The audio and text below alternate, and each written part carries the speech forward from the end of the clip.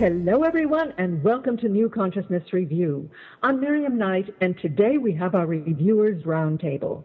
We've brought together some of our top reviewers from the New Consciousness Review website to talk about some of the books they've recently reviewed that especially impressed them. Joining us today are Julie Clayton, Cynthia Sue Larson, Diane Holcomb, and me. And we're going to start with Diane Holcomb. Diane admits that she collects books like some women collect shoes. An avid reader, Diane is currently one of the top 10 reviewers for New Consciousness Review, and she is also, in her spare time, the book buyer for East West Bookstore in California. She's a fiction writer and a humor blogger. And Diane, before I forget, is there a website for your blog? It is www.squirrelsinthedoohickey.com. Okay. Which is a line that the PG&E guy told me when he went up the pole to see why my television wasn't connected, or the cable guy. And he came back down. He says, "You've got squirrels in the doohickey," and I thought, yeah, I do. Kind of squirrely thoughts in my head, and I think we all do at some point or another. Terrific. Okay, well, you'll send me the spelling of doohickey. I'll put it. Okay. I'll put it on your bio. Okay, Diane, tell me, what is your first book? I'm going to start with Essentialism: The Disciplined Pursuit of Less by Greg McKeown. And this title caught my eye because I tend to be very scattered. I was at a time when I was feeling really overwhelmed, scattered, unfocused, stressed out. I looked at this book, especially the subtitle, The Disciplined Pursuit of Less. I thought, that sounds good to me. I thought of myself kicking back in a hammock, snoozing, but that's not what the book is about. It's about finding what is essential in your life and doing only that, and not wasting your energy on all those little things that we think are essential but really aren't. So if you look at your list and an item on it doesn't really spark your interest, heck yeah, I want to do that, then cross it off is what he says, and find out what is it that I want to be investing my time in. He talks about going through your closet, going through your life, and saying, if I didn't already own this, or if I wasn't already working on this project, would I invest time or money on it now? If not, why do you have it going on? Why do you have it in your closet? Get rid of it. And he talks about ways to set boundaries, build buffers of time. That's something that I need to work on because I'm always late to everything. So he says build a buffer of time around what you need to be doing so you allow yourself more time. Say no with grace to things you don't need to be doing. So he lays it all out in his book in short, essential chapters, and I'm sure I'll be referring to this when my perfectionistic tendencies rear their ugly head. I really I thought this was a great book for those who are overwhelmed and just want to get down to focusing on what it is they want to be doing with their lives. Terrific. And tell us again the title and the author. Essentialism by Greg McKeown. Yeah, that's spelled McKeown. Right.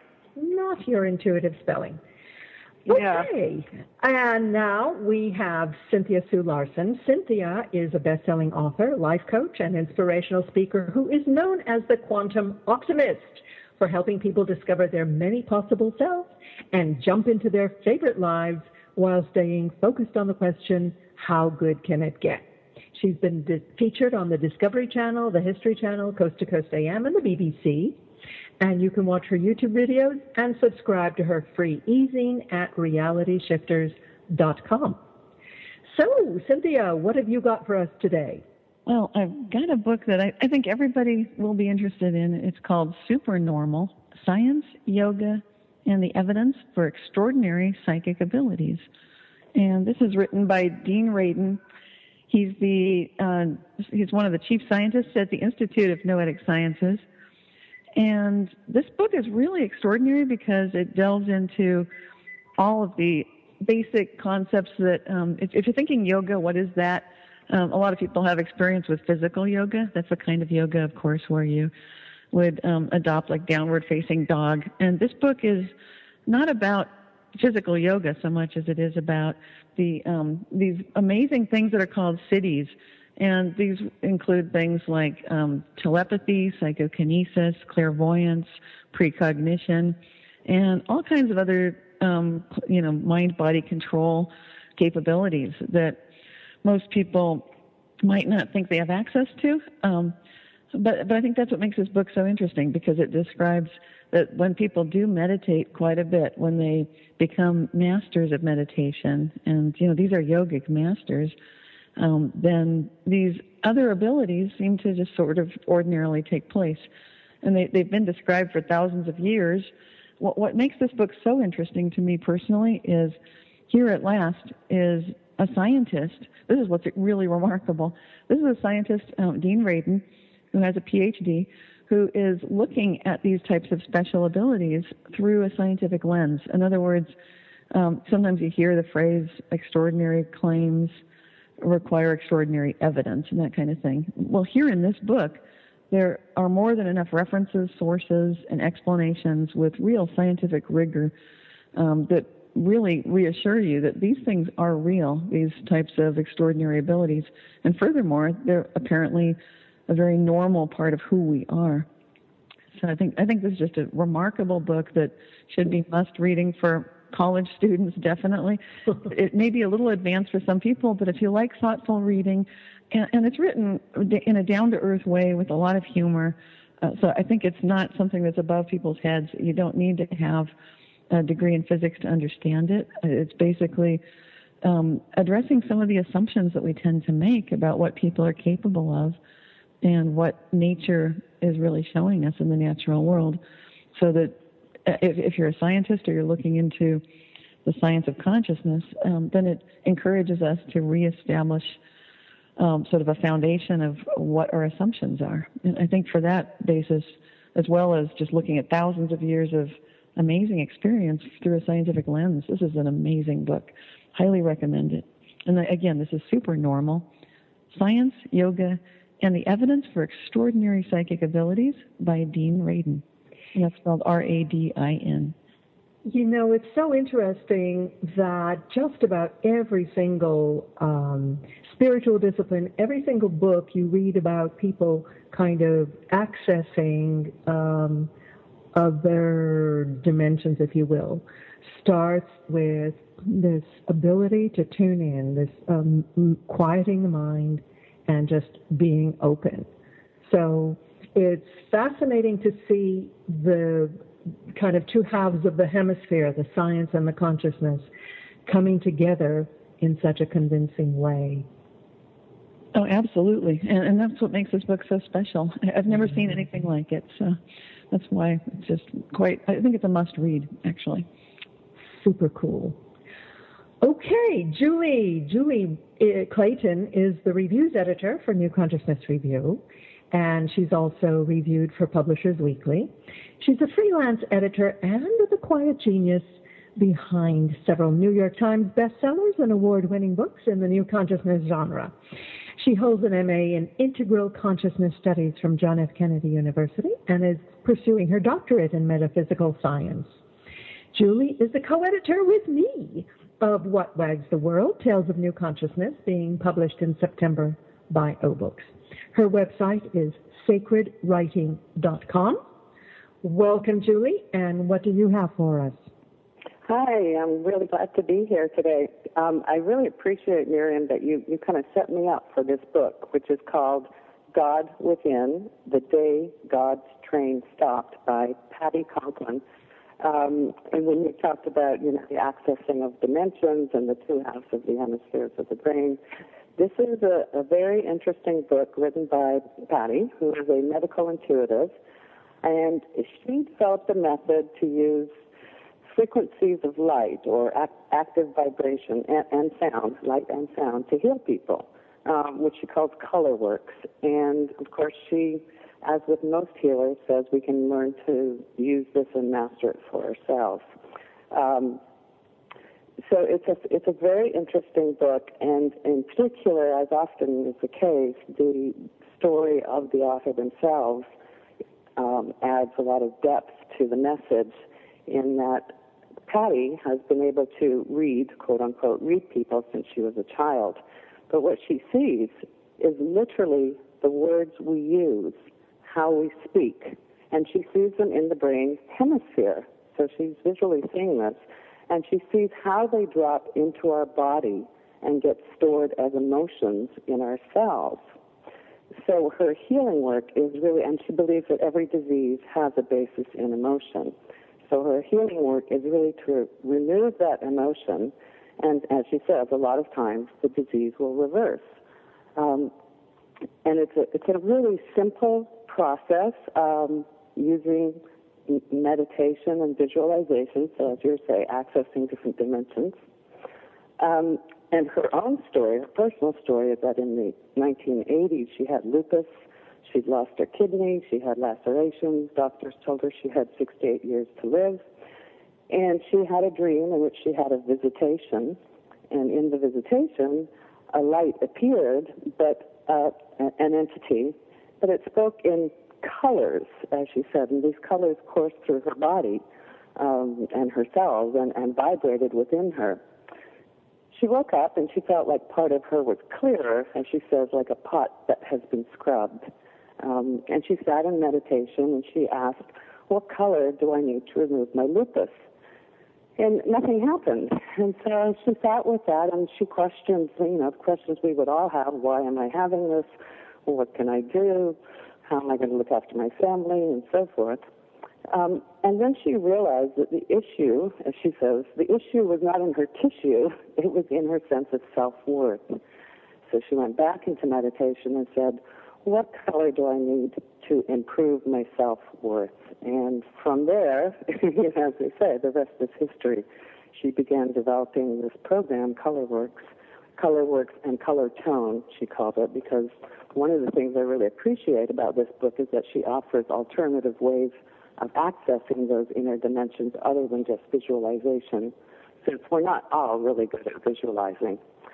So it's a really useful book. It's a different approach. I haven't actually seen it before, or heard it, I should say. It's easy to read. It's easy to follow. And I would recommend it for anybody who's interested in, exploring self-healing methods. There are many that are appearing, and I think they all have validity, and some will work better for some people than others, and sometimes we just have to search around and find the one that works best for us. And it is called God Within by Patty Conklin. This is so interesting. I remember being at a seminar with Donna Eden, and she was talking about the different ways that people process information.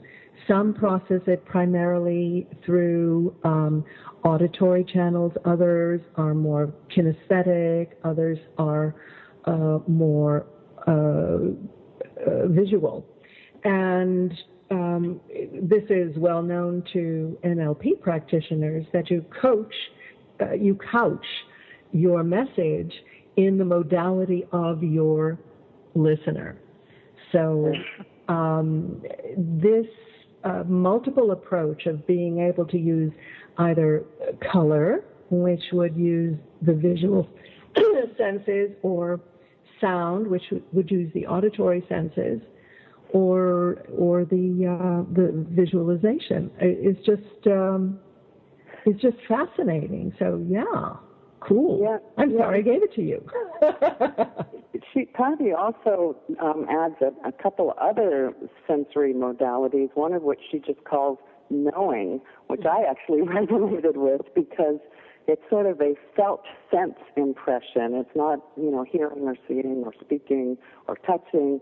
It's something that's really a felt sense. And what I like about, what she offers with each of those is she gives examples of how to use those senses to use her method.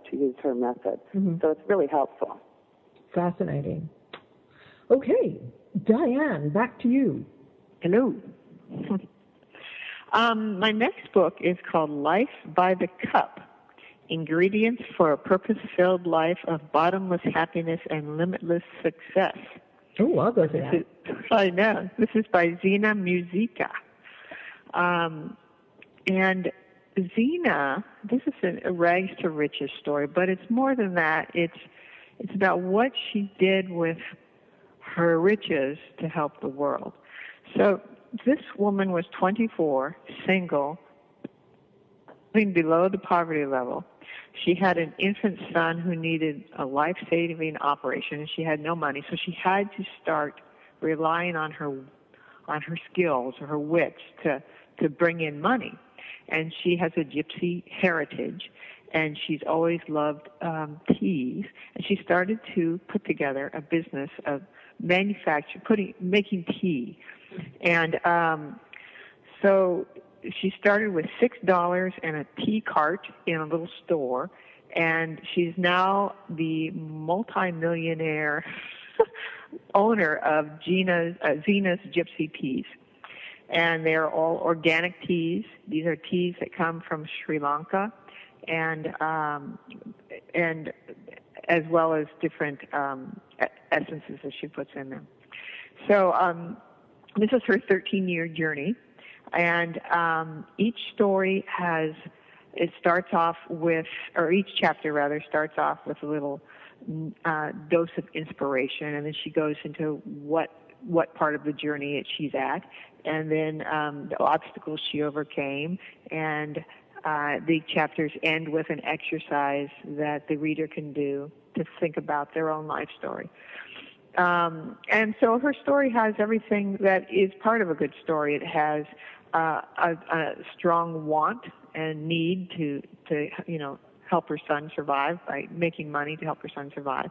Obstacles she had to overcome, the actions she took to overcome the obstacles, and a happy ending or beginning, you could say. And it's geared to women, but it's really for anybody who wants to overcome limitations, become, as she says, audacious in your dreams. It's emotionally engaging. And what she did was she eventually went to Sri Lanka to see where her teas came from, where the leaves came from. And she met the women who plucked the leaves, and she really decided she wanted to make a difference in their lives. And so her mission was to provide health and happiness to consumers while alleviating poverty for tea workers worldwide. And that's what she does with her teas.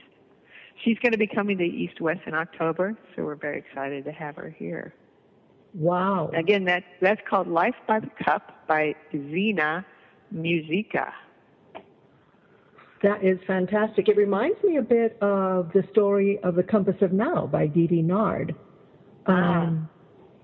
But it just points out that you don't have to accept your situation.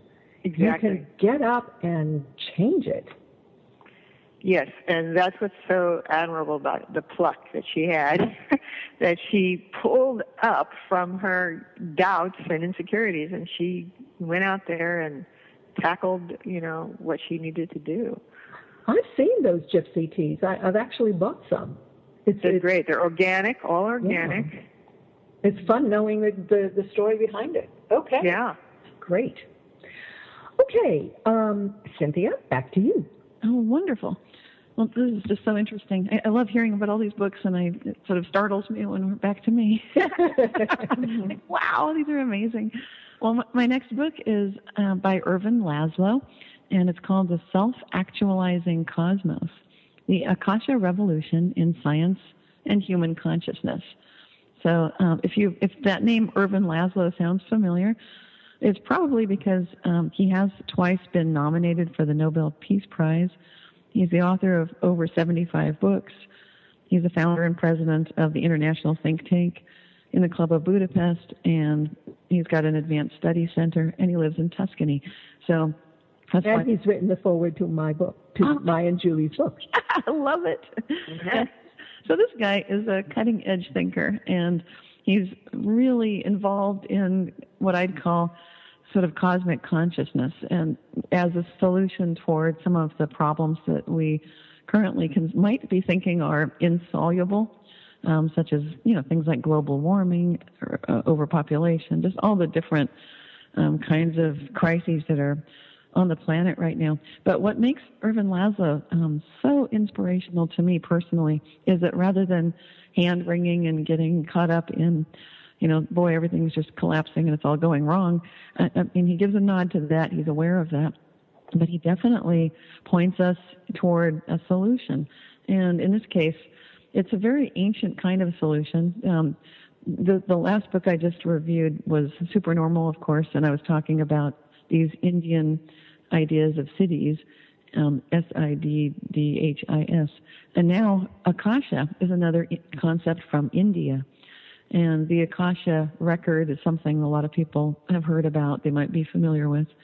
And this concept is one of, the way Laszlo explains it, when you enter altered states of consciousness through unusual events, which could be quite life-changing epiphanies, things like that, or through prayer, meditation, aesthetic experience, or just being out in nature and recognizing the immense magnitude and beauty of nature. These things have a measurable effect on the brain, and it synchronizes our left and right hemispheres. But that's just the beginning of it, because what happens when you get that synchronized state, it's in sharp contrast to the regular states of consciousness where sometimes our left and right brain ways of thinking seem like they're at odds with one another. And so it brings us into this deeply meditative state. When people meditate together, they become coherent and synchronicities occur for the entire group of people. So this is what's so positive. And then the Akasha paradigm, for those who aren't familiar with the Akasha, it's basically the fundamental element against which everything in the material universe can be observed. So it's the foundation of reality, yet at the same time it's not really material at all. So it's like the basic essential roots of reality. You could think of it as containing all the information.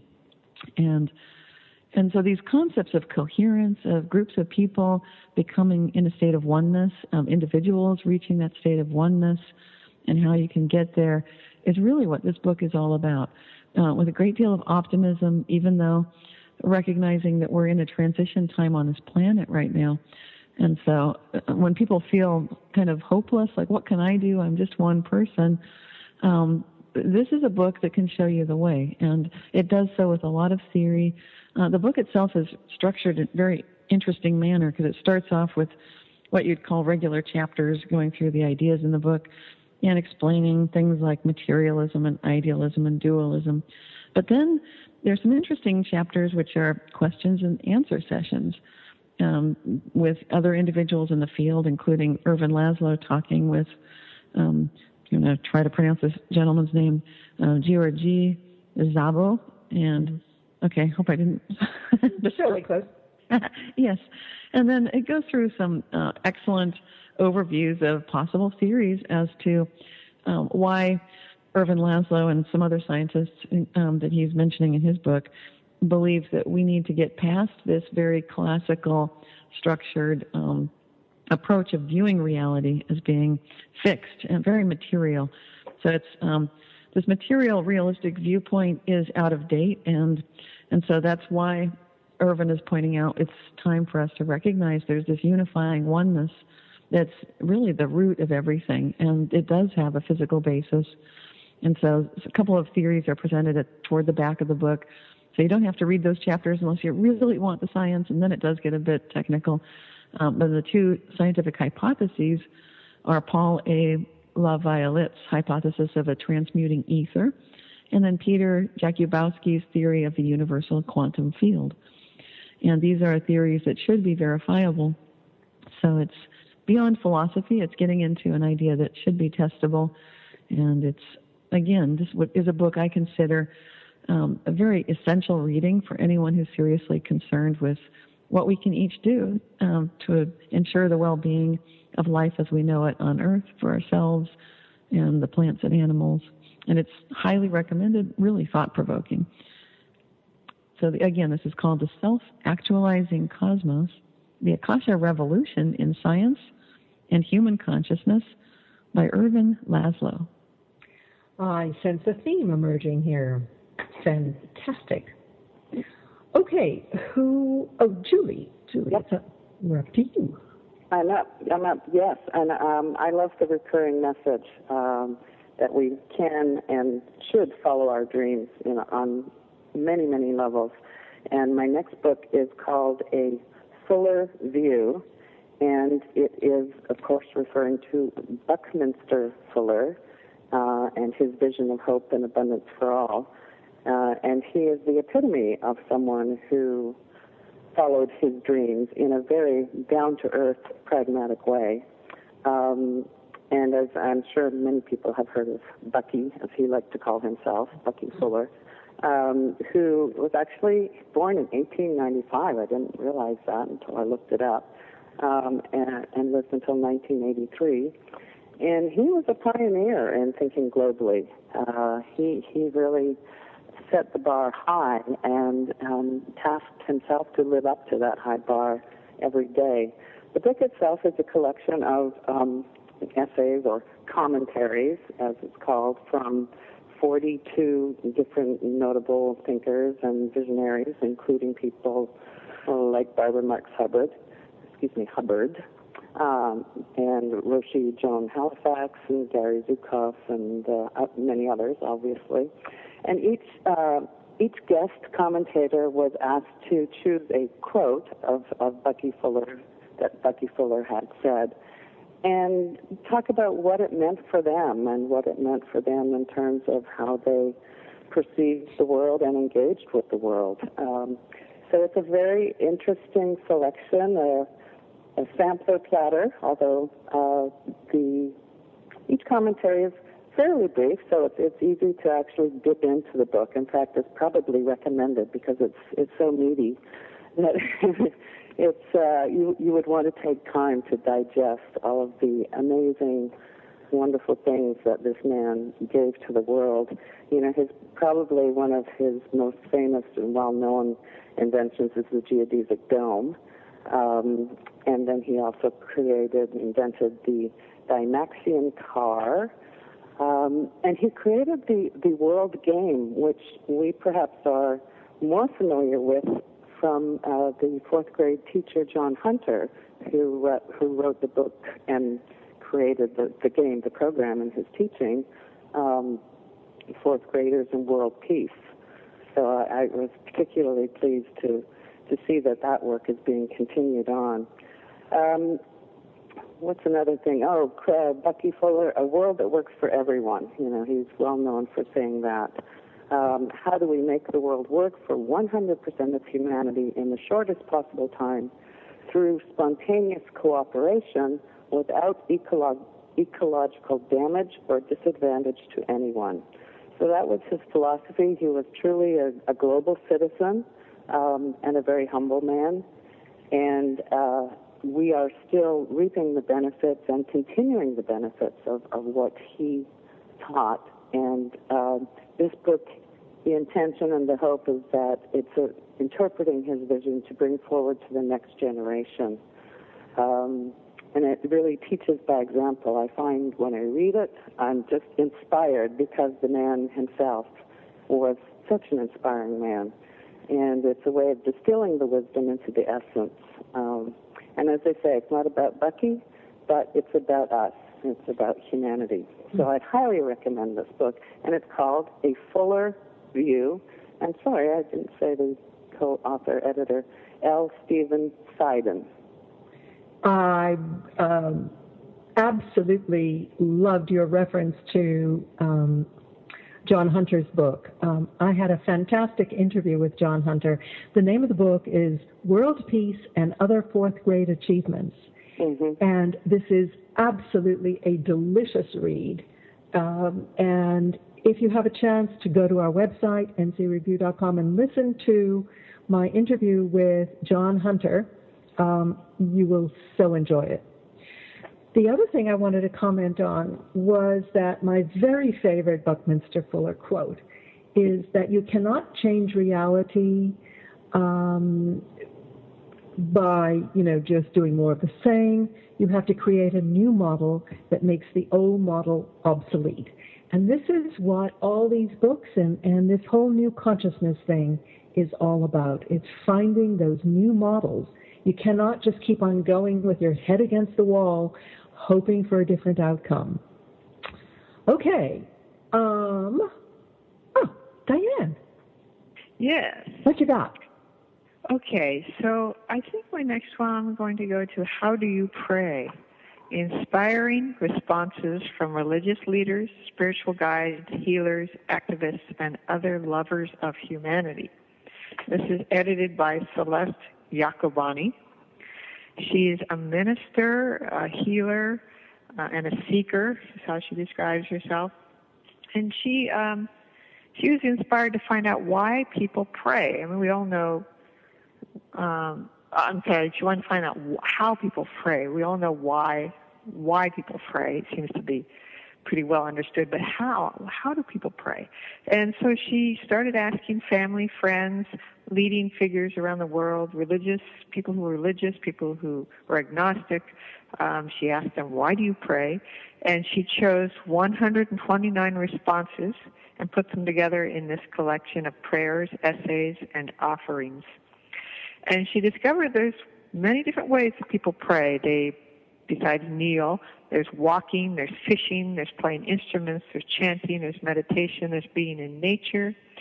And the contributors are all over the map. So we have Alex Gray, Byron Katie, Dan Millman, Fred Allen Wolf, Greg Braden, Houston Smith, Patch Adams, Dr. Rabbi Rami Shapiro, and on, Marianne Williamson. And this is referred to as a prayer book for modern times. It embraces all viewpoints.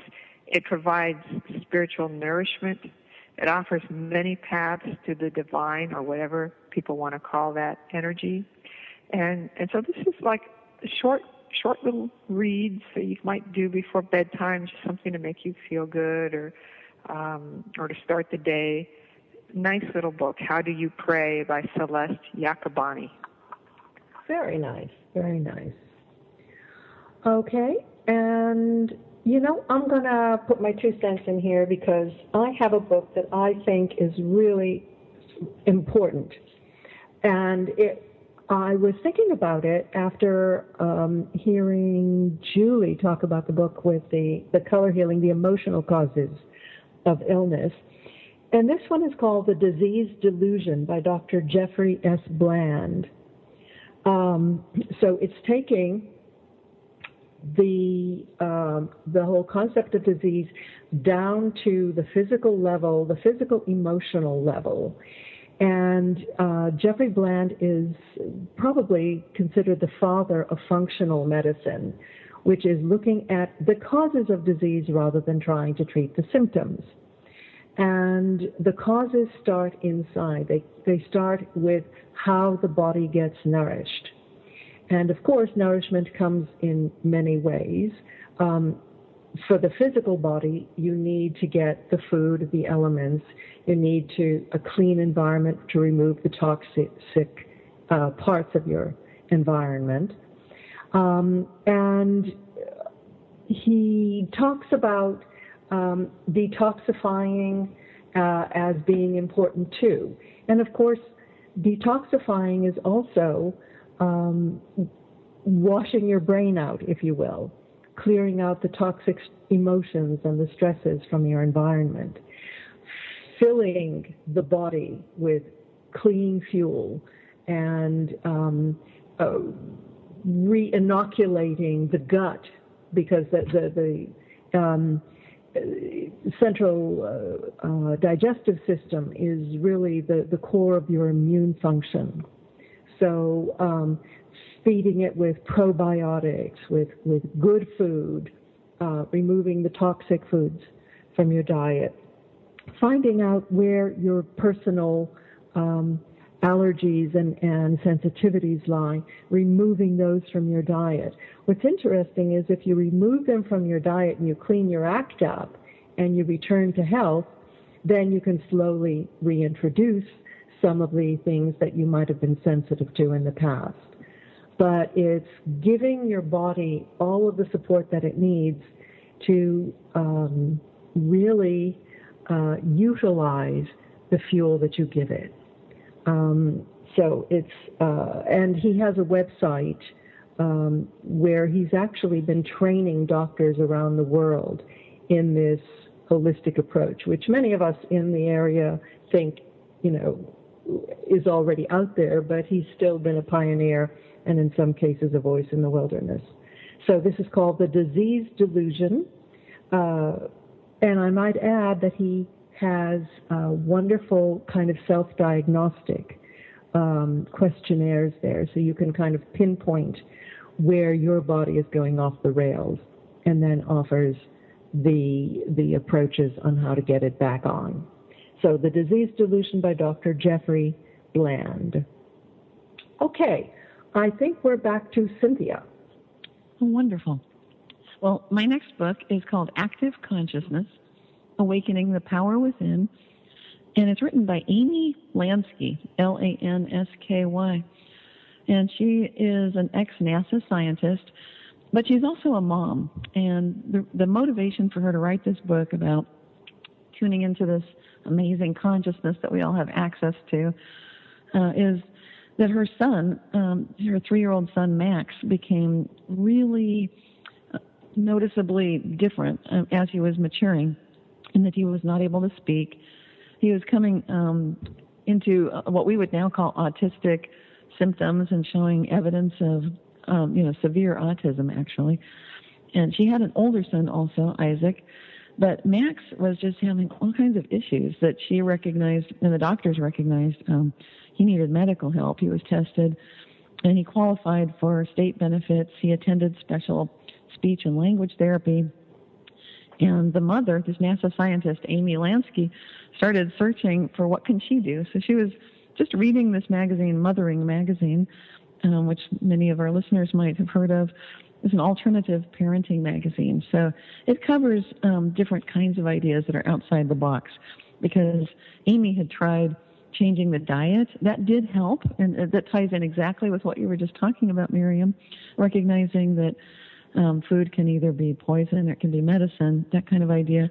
And so recognizing that Max's diet should make some changes.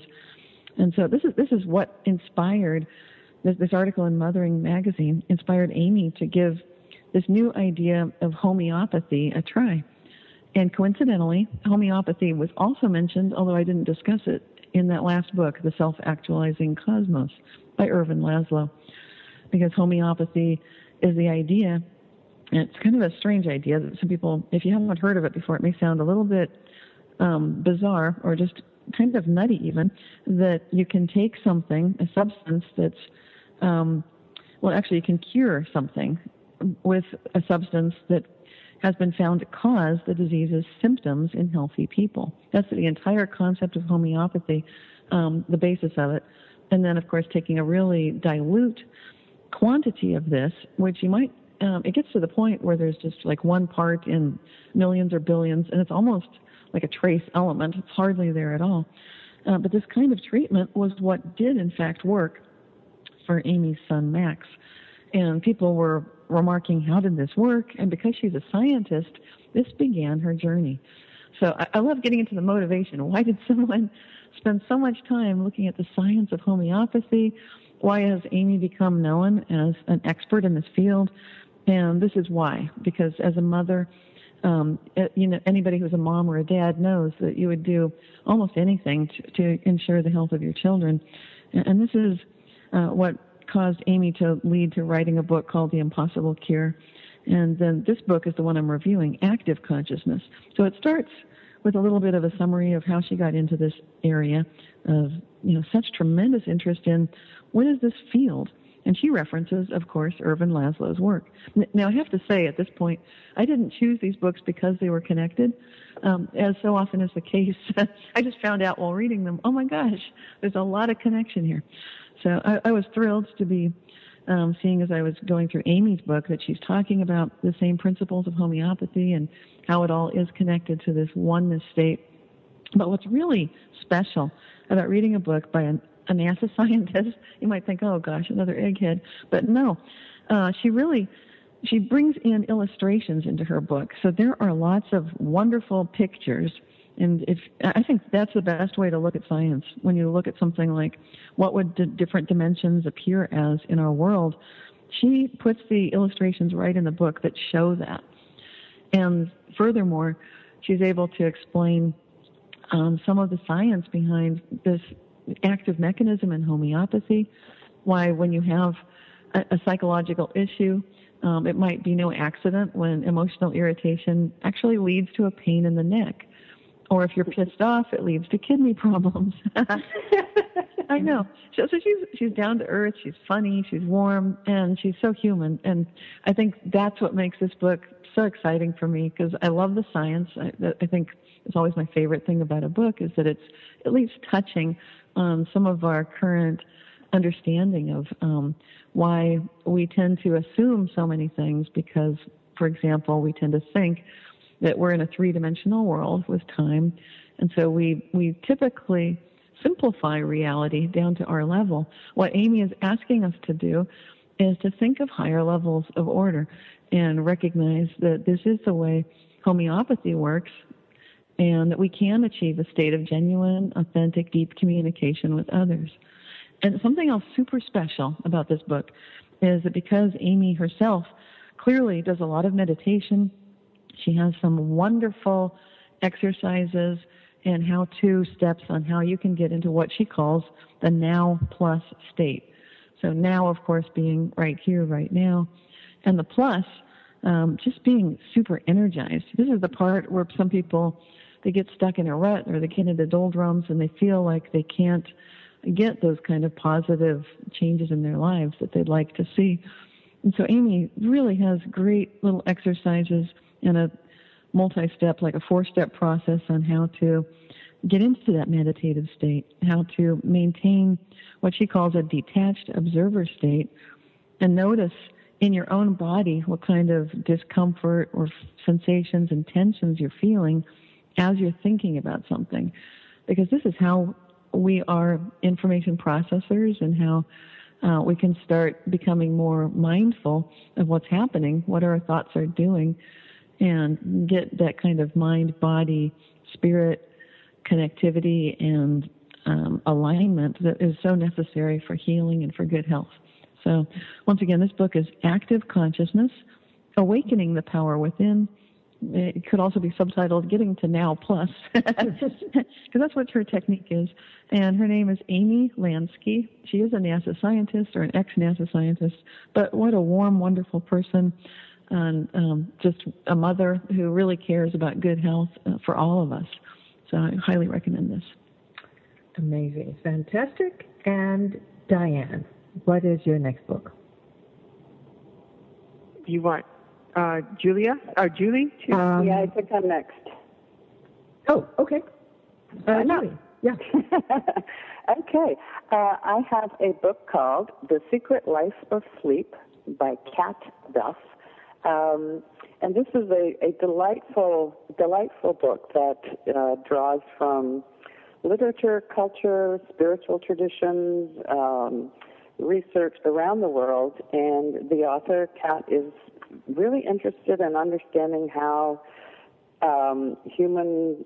what human sleep experiences are and what it means to people around the world, attitudes and practices.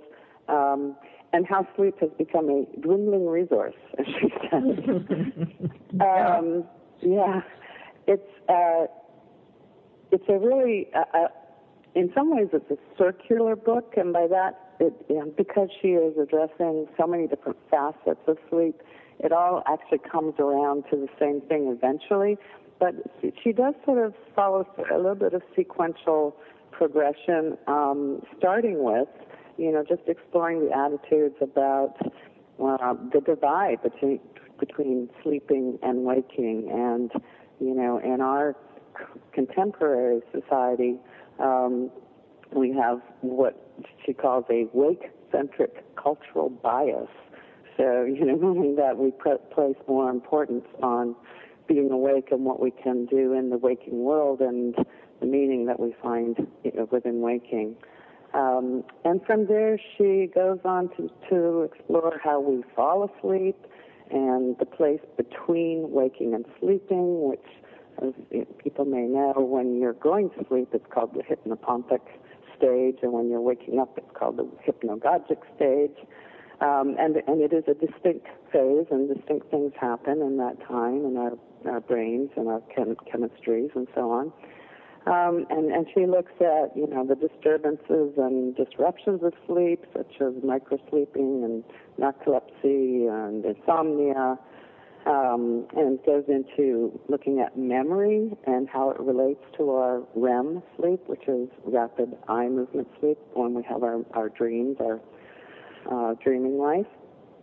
And she goes through the whole thing and comes back out to the end of how we wake up. And it's really, it's a delicious exploration. And what I like about this book in particular is that she presents a curiosity and open-mindedness about, what happens and how it happens. And she does present some research to ground some of the things that she has uncovered. One of the interesting things for me was she talked about how we actually fall asleep chemically, because, I think that's something that we all notice, our habits of how we fall asleep. And apparently, it's not just like a switch. It feels like that for most of us. We're awake, and then the next moment we're gone, and then we wake up again. But in fact, the way it works is that clusters of neurons in the brain begin to progressively close down. So it's kind of like popcorn popping, The chemical, there's a chemical called ATP that the brain produces that fuels cell activity. And as this accumulates over the day, it slows down the brain's activity, which makes us progressively sleepier. And as that happens, then these clusters start to shut down, and then as the neurons become fatigued, they release even more of the ATP, and we sort of switch into sleep mode while the rest of the brain remains awake. And at a certain point, then the entire brain shuts down. But it's a progression, and I never knew that. I thought that was somewhat fascinating. And of course, she talks about things such as seabirds and sea mammals have the ability to sleep with only one hemisphere of the brain at a time, which I think, yes, which is really interesting, especially, you think of migratory birds and they're flying for thousands, hundreds of thousands of miles. How do they do that? Half their brain sleeps, one eye stays open, and then at a certain point they switch over, and that's how they manage to do that. I wonder if they zigzag in their course as well. I don't know.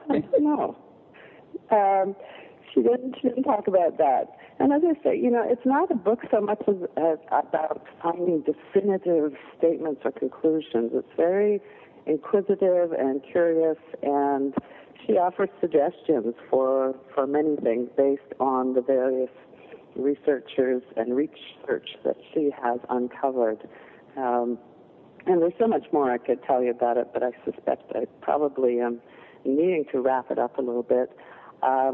She also talks about the future of sleep, again, very briefly, and about, using medication that is called sleep replacement. And there is somewhat of a trend toward creating drugs that will completely eliminate the need for sleep. So-called cosmetic neurology, where sleep will become, or not eliminated, but controllable and dispensable through a steady supply of stimulants and sedatives, which to me sounds like wholly unappealing. That sounds really scary, actually. Yeah. Yeah. So it's a delightful book. It's easy to read, and I think that sleep and dreaming and waking, and on the one hand, it's something that we all are very intimate with, and on the other hand, we tend to dismiss and ignore it. And of course, she talks about dreams and dreaming too.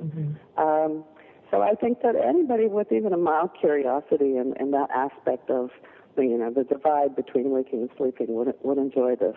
Right. And again, it is called The Secret Life of Sleep by Kat Duff. Okay, now we do have Diane. Let's see.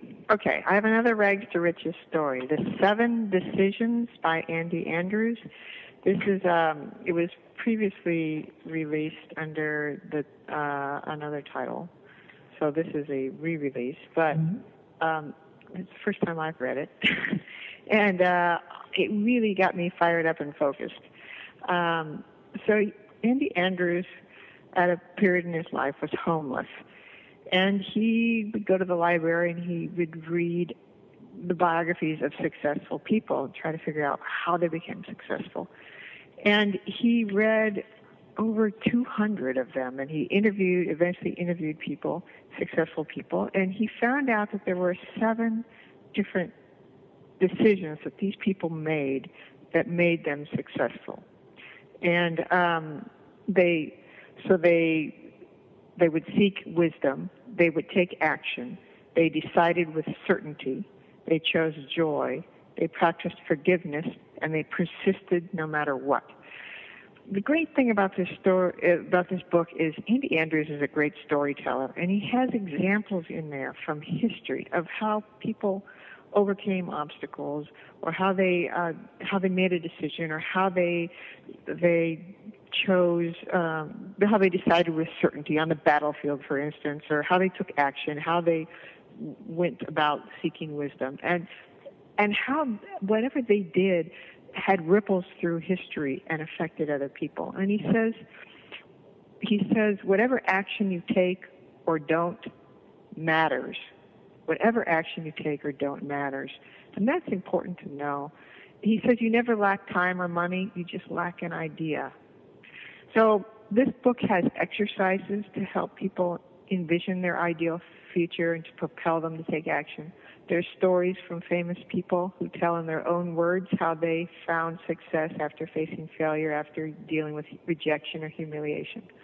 And as I said, this book just got me fired up. And he's got a great sense of humor as well, which always helps.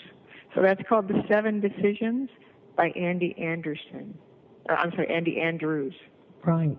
Well, what a fantastic bunch of books. As happened last time, I really want to read them all. Oh, well. I know.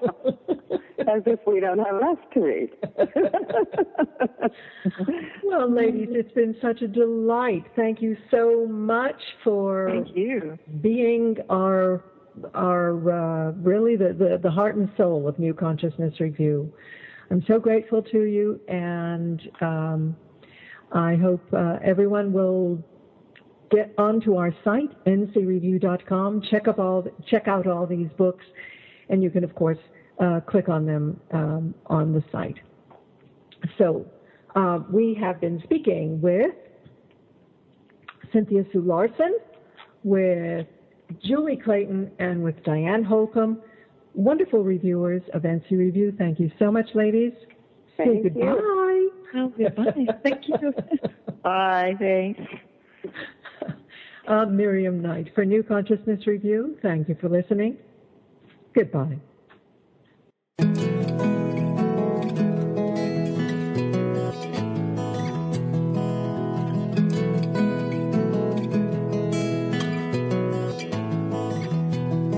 Has the universe been trying to get your attention?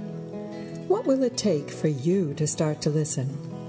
I'm Miriam Knight, and I interviewed 37 individuals from all walks of life for our book, What Wags the World? Tales of Conscious Awakening. In it, they describe the cosmic 2x4s that changed their lives, and their answers may make you rethink your own ideas about the nature of reality. Coming in September, but available for pre-order now on Amazon and Barnes & Noble, or ask for it at your local bookstore. What Wags the World? Tales of Conscious Awakening.